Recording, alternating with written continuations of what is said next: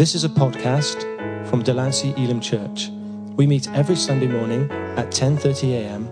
in the Delancey Elim Church building at Les Banks, St. Sampson, in the Channel Island of Guernsey. To contact us or find out more information about us, please visit our website at delanceyelim.co.uk.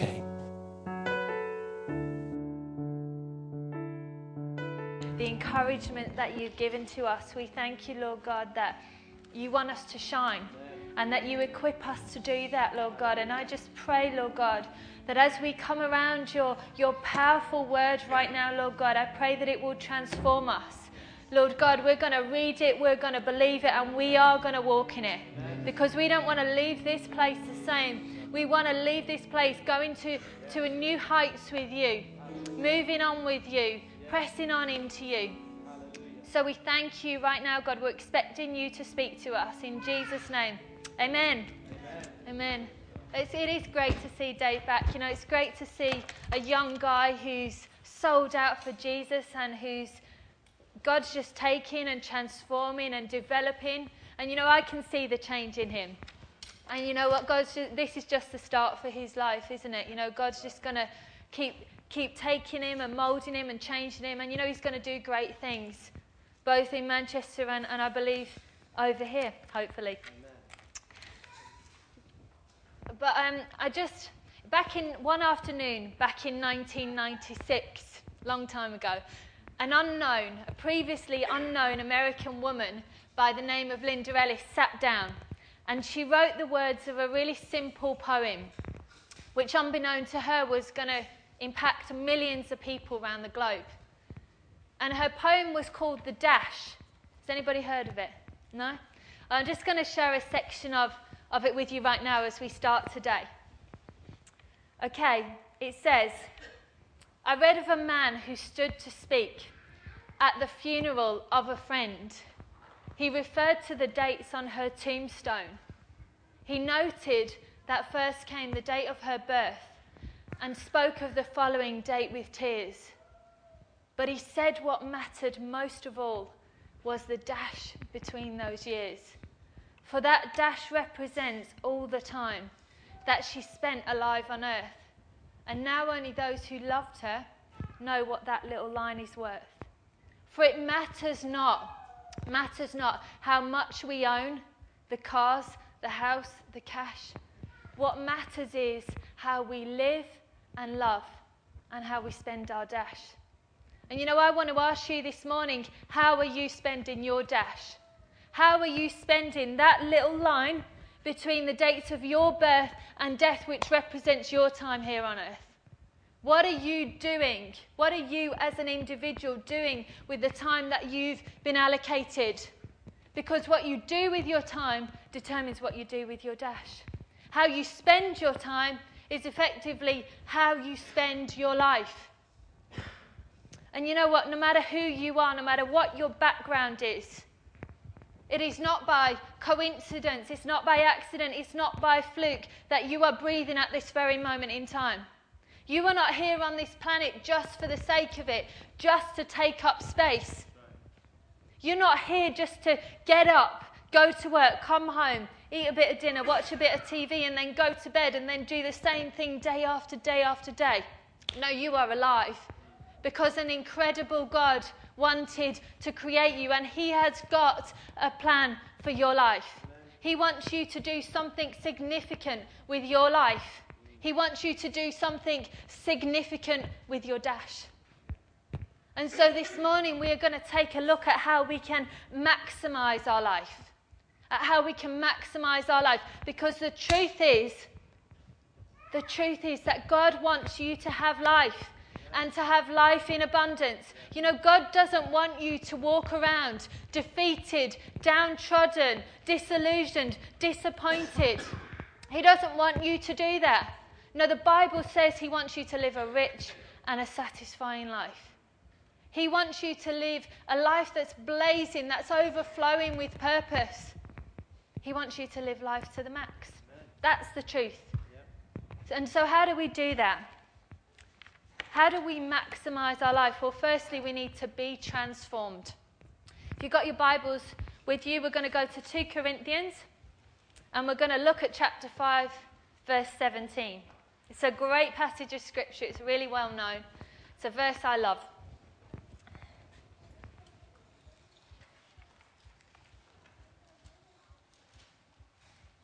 Okay, so Paul is talking, the Apostle Paul is talking, and he says, therefore, we all know this verse, if anyone is in Christ, he is a new creation. Old things have passed away. Behold, all things have become new.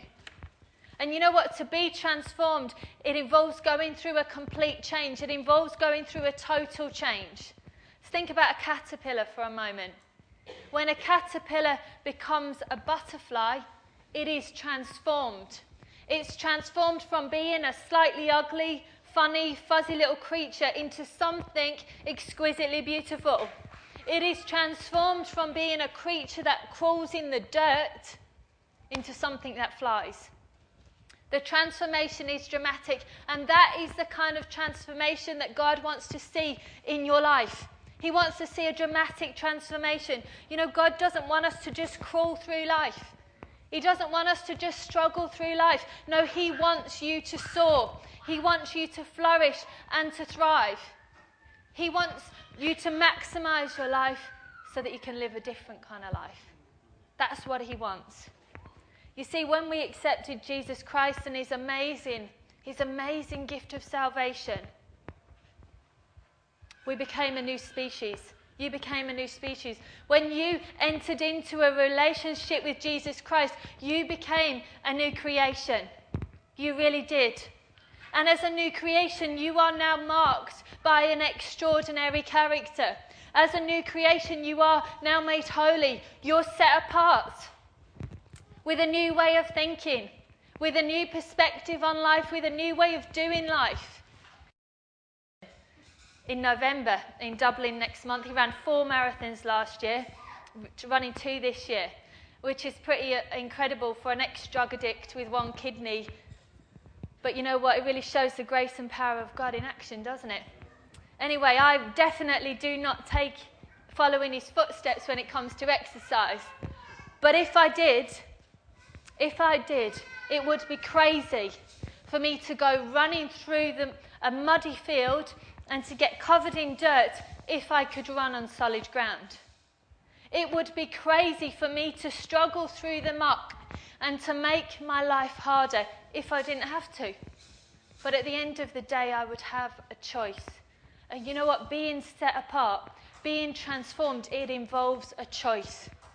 We've got a choice. So are we going to continue to struggle through the dirt and through the mess? Or are we going to run in the direction that God has for us?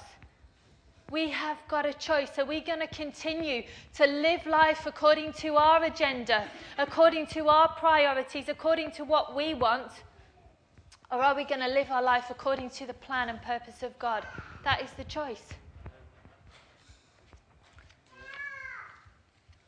Can you go with me to Matthew chapter 10? We're going to read verse 39.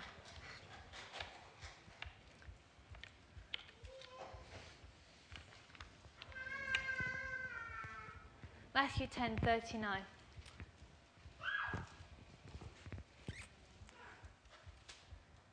So Jesus says, if you cling to your life, you will lose it. But if you give it up for me, you will find it. If you cling to your life, you'll lose it. But if you give it up for me, you will find it. And you know what? The Amplified Version puts it in a slightly different way. It says, whoever finds his lower life will lose the higher life. And whoever gives up his lower life on my account will find the higher life. You know, putting it simply, putting it plainly, if we are going to be transformed, we need to let go of the low life so that we can start living the high life. That's what it's saying. And, you know, I think that so often we so sadly miss out on God's very best for our lives because of the fear factor. I think that so often we are just too frightened to let go of what is ours and of what we know in order to take hold of what God has for us. of the amazing things God has for us and wants to give us. You know what? Even though in the natural, we know that what we have isn't very much, we cling on to it because we think it's all we've got. And you know what? When I lived in London, I worked as a probation officer. And during my time in that job, I met loads of people who, putting it blatantly, hated their lives. They hated their lives. They hated their addictions to drink and to drugs and to crime, but they refused to give them up. And you know what? I think we can all be a bit like that if we're honest, can't we? We can all hold on to things even though we know that they hold us back. You know, maybe you are holding on to things that are holding you back this morning. Maybe you are holding on to things, to attitudes, to relationships which are getting in the way of you moving forward in the things of God. Maybe you're holding on to things which you know are stunting your spiritual growth. You know, if we are going to be transformed, if we are going to maximize our life, the old way of life's got to go. You know, in Ephesians 4:22 in the Message, I'm just going to read you what it says. It says, our old way of life is rotten through and through. It says, get rid of it and then take on an entirely new way of life. A God-fashioned life, a life that's renewed from the inside. And you know what Jesus said? He said, you've got to get rid of the old wineskin before you can receive new wine. So we need to stop clinging on to the lower ways of life. We need to stop hanging on to our old nature. You know, if we're going to maximize our life, we need to stop holding on to our insecurities, to fear, to doubt, to regret, to offense, to bitterness, to old habits, to the past. If we're going to be transformed, we've got to let them go. You know, to maximize our life, we need to decide. We need to make a conscious decision to exchange our low ways for God's higher, better ways. You know, to be transformed, it's time to let go of the old and it's time to start embracing the new. You know, I can't believe it, but we're rapidly approaching the end of 2011. Time really does seem to fly, and in a couple of months, people will start making resolutions for 2012 with the very best intentions. But the reality is that willpower on its own is not enough to bring real, lasting, permanent, ongoing change in your life. It's not enough. However, there's good news, and the good news is, the great news is, that if we make a decision to surrender our lives to God, to the living God, He will give us the ability and the desire and the determination to live a transformed life. And that's great news. So firstly, to maximize your life, you need to be transformed. Secondly, you need to be determined. You know what, the word determined, it's not particularly popular, is it? Because it's a bit of a hard work word. It's hard to say. But you know what, the reality is that nothing significant ever happens in life without some level of determination. Nothing worthwhile happens without effort. Things worth having and worth keeping, they don't come easy. And you know what, we talked about running a bit earlier. I don't know if you've ever watched the London Marathon, either on TV or in real life. But if you have, you would have seen pure determination in action. The marathon runners are pretty hardcore, aren't they? They're pretty tough. But you know what? Even the world-class athletes will hit the wall at some point during a race. Even the strongest runners will get to a place where their body's screaming out, where their muscles are screaming for oxygen, when their mind is at war with their body as they struggle to keep on going. And you know what? It's in those times that raw determination gets them to the finish line. In 1968, at the Olympic Games in Mexico City, there was a crowd gathered, and a scrawny little guy, to be honest, he kind of limped out into the stadium. His name was John Stephen Aquare. And you know, his leg was all bandaged up because he'd had a fall earlier that day. But he ran the race, and as you would expect, he finished in last place due to his injury. So after the race, somebody pulled him to one side and they said, you know, why didn't you quit? In response, John said, my country did not send me 7,000 miles just to start this race. They sent me to finish it. They sent me to finish it. And the same principle applies to us as children of God. Let's have a look at another verse. Can you go with me to Hebrews 12? We're going to read verse 1. Hebrews 12, verse 1. I'm going to read this from the Contemporary English Version, so it may be a little bit different. But it says, such a large crowd of witnesses is all around us. So we must get rid of everything that slows us down, especially the sin that just won't let go. And we must be determined to run the race that is ahead of us. We must be determined to run the race that is ahead of us. You know, we need to realize that God did not put us here on this earth just to start this race called life. No, he put us here to finish it. And you know what? So often the people who achieve great things in life are really just ordinary people, but they have got an extraordinary amount of determination. You know, quitting's not an option for them. It's not an option. And they keep on keeping on. They refuse to give up. They refuse to give in. They refuse to let their emotions win. And they are willing to pay the price to finish. And you know what? If we are going to maximize our life, if we are going to move from the ordinary to the extraordinary, we need to develop our endurance. We need to work our faith muscles so that we develop our stamina. Because we need that to keep on keeping on if we're going to finish strong. You know, the Apostle Paul was somebody who finished strong. He was someone who finished well. You know what? Despite the things that came up against him, despite the trials and the storms that he encountered in his life, despite the opposition and the rejection that he faced, he hung on in there. He stuck with it. You know, Paul's level of determination did not allow him to be defeated. You know, Paul said, I fight to finish. I fight to finish, and he really did. He really did.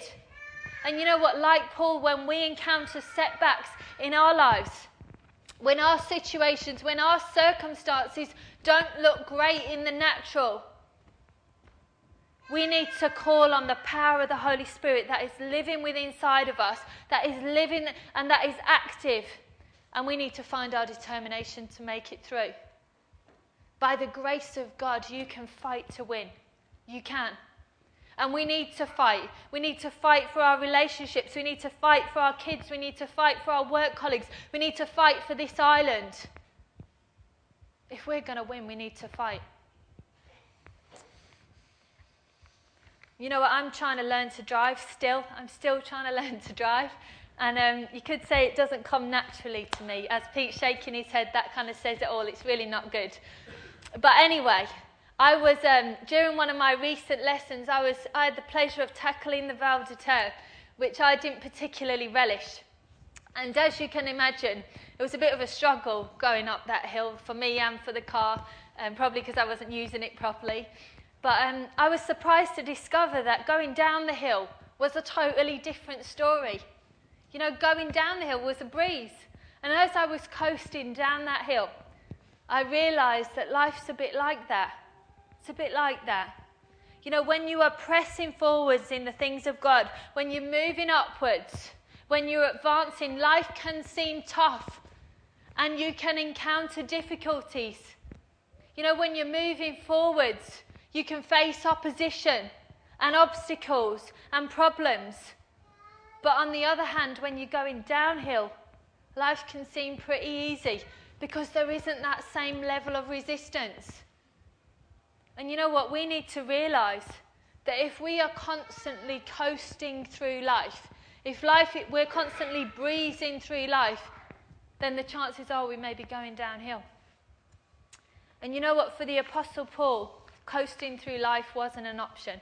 Wasn't an option for him. And he spent his life in an uphill battle because for him, it was no pain, no gain. No pain, no gain. And the same applies to us.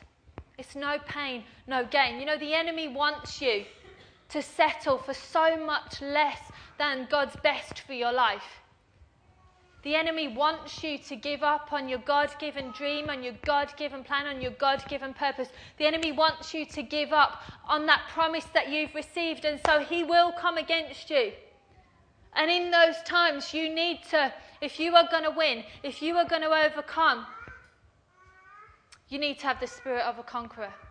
And you need to know who you are in Christ Jesus and what God says about you and what he says to you.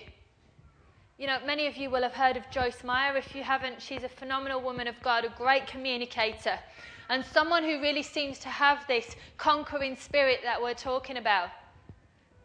But what not many people know is that for 10 years of Joyce's life, she battled with serious health issues.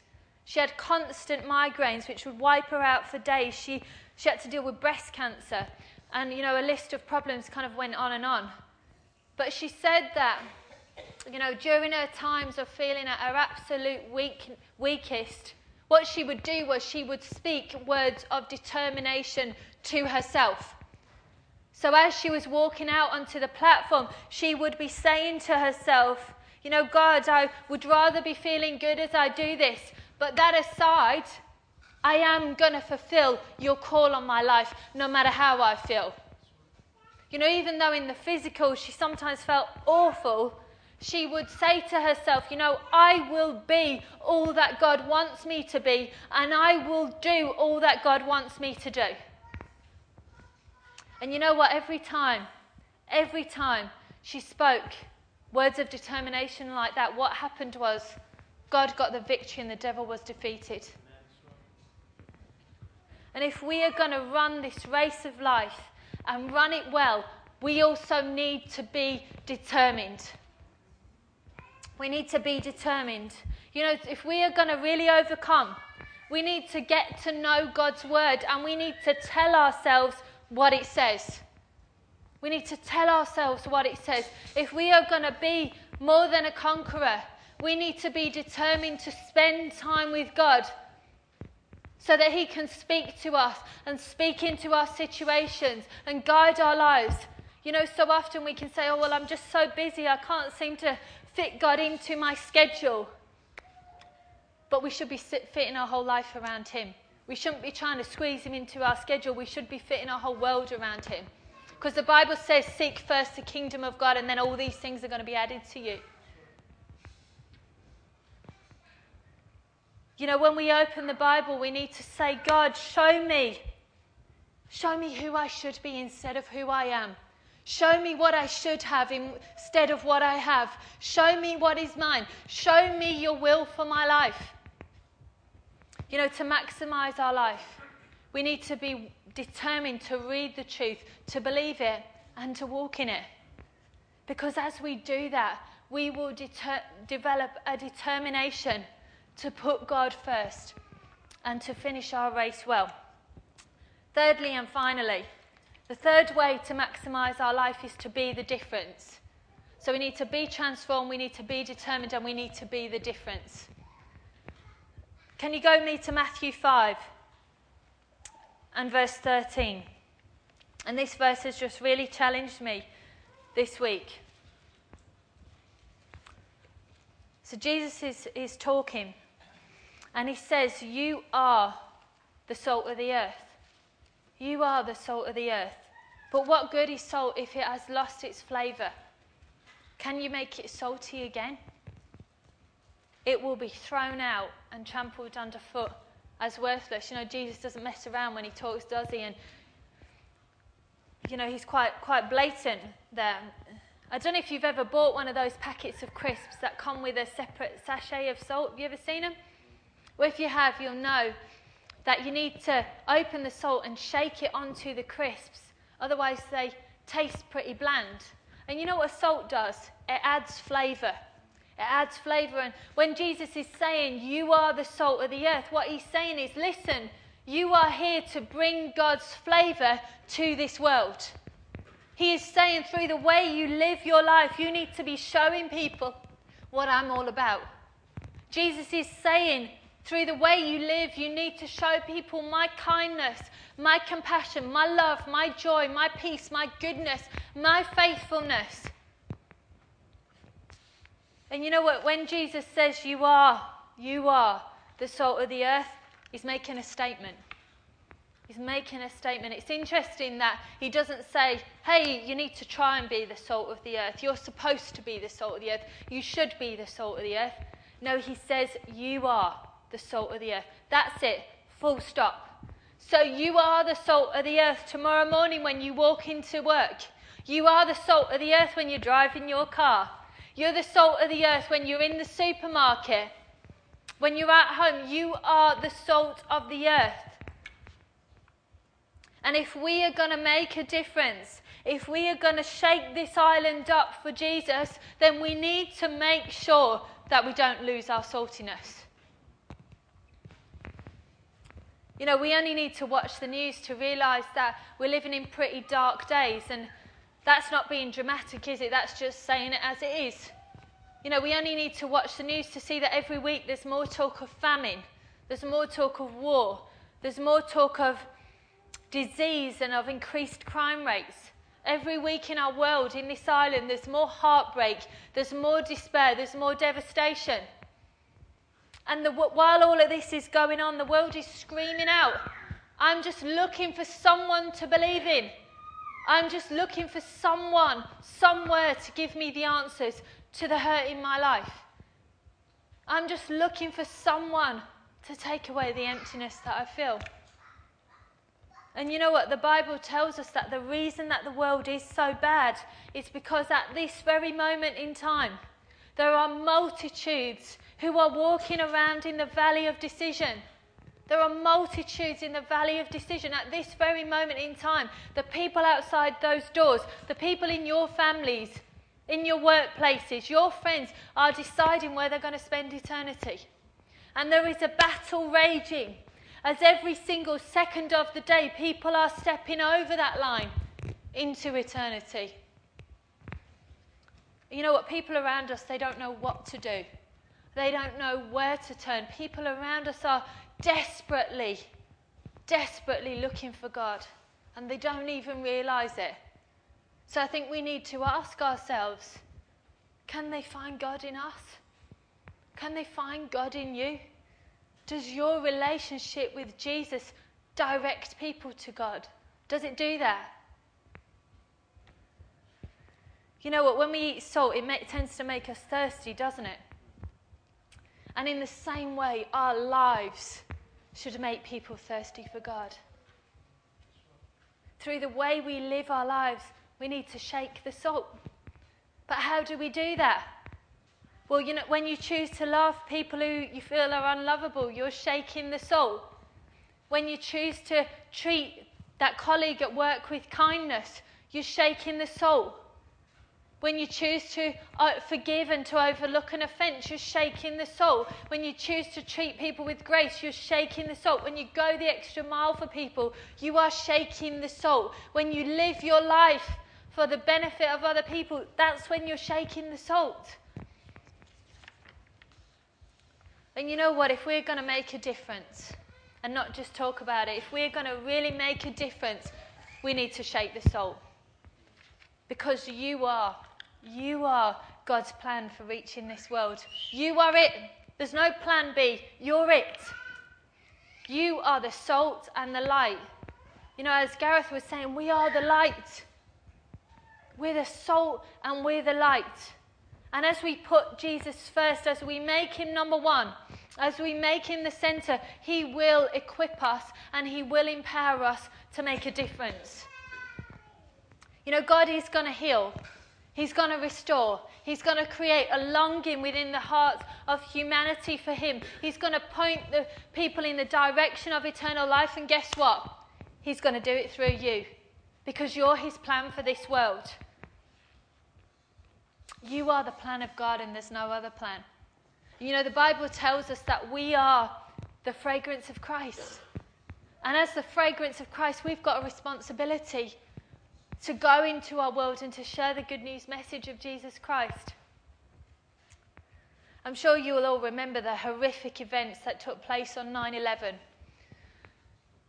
I was in Florida at the time, and I think you all remember where you were at that time. And I was in Florida, and I was watching the news kind of unfold, and one reporter describes that world-changing day as a horrific moment frozen in time. And it was, wasn't it? It was a horrific moment frozen in time.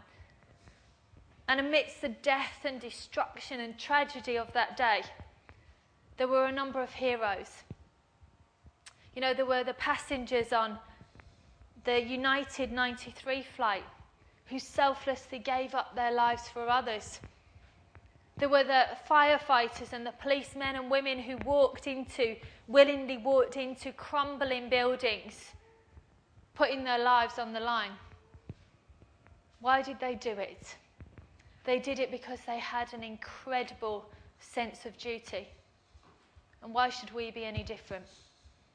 You know what? We know the way to eternal life.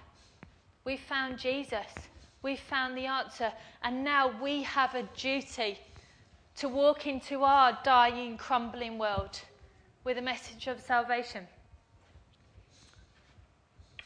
with a message of hope, and with a message of life, and with a message that brings peace that passes all understanding, with a message that brings joy and purpose. You know, as we come to a close this morning, the way to maximize our life is to become all that God intends us and all that He created us to be. That's the way to maximize our life. God wants you as an individual to do something amazing with your life. As we were saying, you're not here just for the sake of it. God wants you to do something amazing with your life. He wants you to make an incredible difference in this dying world. He wants to transform you and use you. And you know what, as we read earlier, if anyone is in Christ Jesus, he is a new creation. If you have a relationship with Jesus Christ this morning, you are a new creation.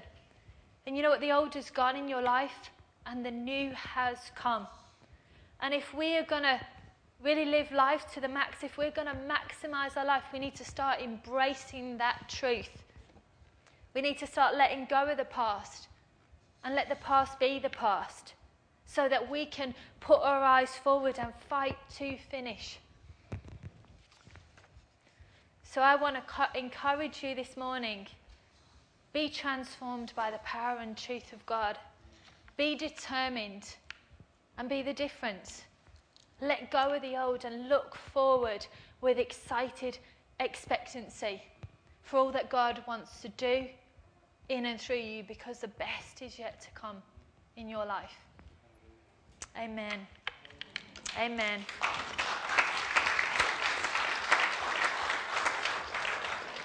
We'll just pray as we finish. Jesus, I just thank you for your word. I thank you that your desire is that we have life and that we have life in abundance. I thank you that you came to this earth and that you died so that we could live life and life in all its fullness. And I just pray that this morning we will leave here and we will look at our lives and allow you room to transform us, because we don't want to stay the same. I pray that we will be determined, no matter what circumstances and situations come our way. I pray we'll be determined to keep pressing on and to keep moving forward with you, because we want to be the difference. Help us, God, to not lose our saltiness. Give us a new desire for you, Lord God. Help us this week to go into our dying world with that message of hope and with that message of peace, Lord God. We thank you, God, that we are your plan. We are your plan for this world. And I pray that we will really be all that you want us to be. In Jesus' name, amen.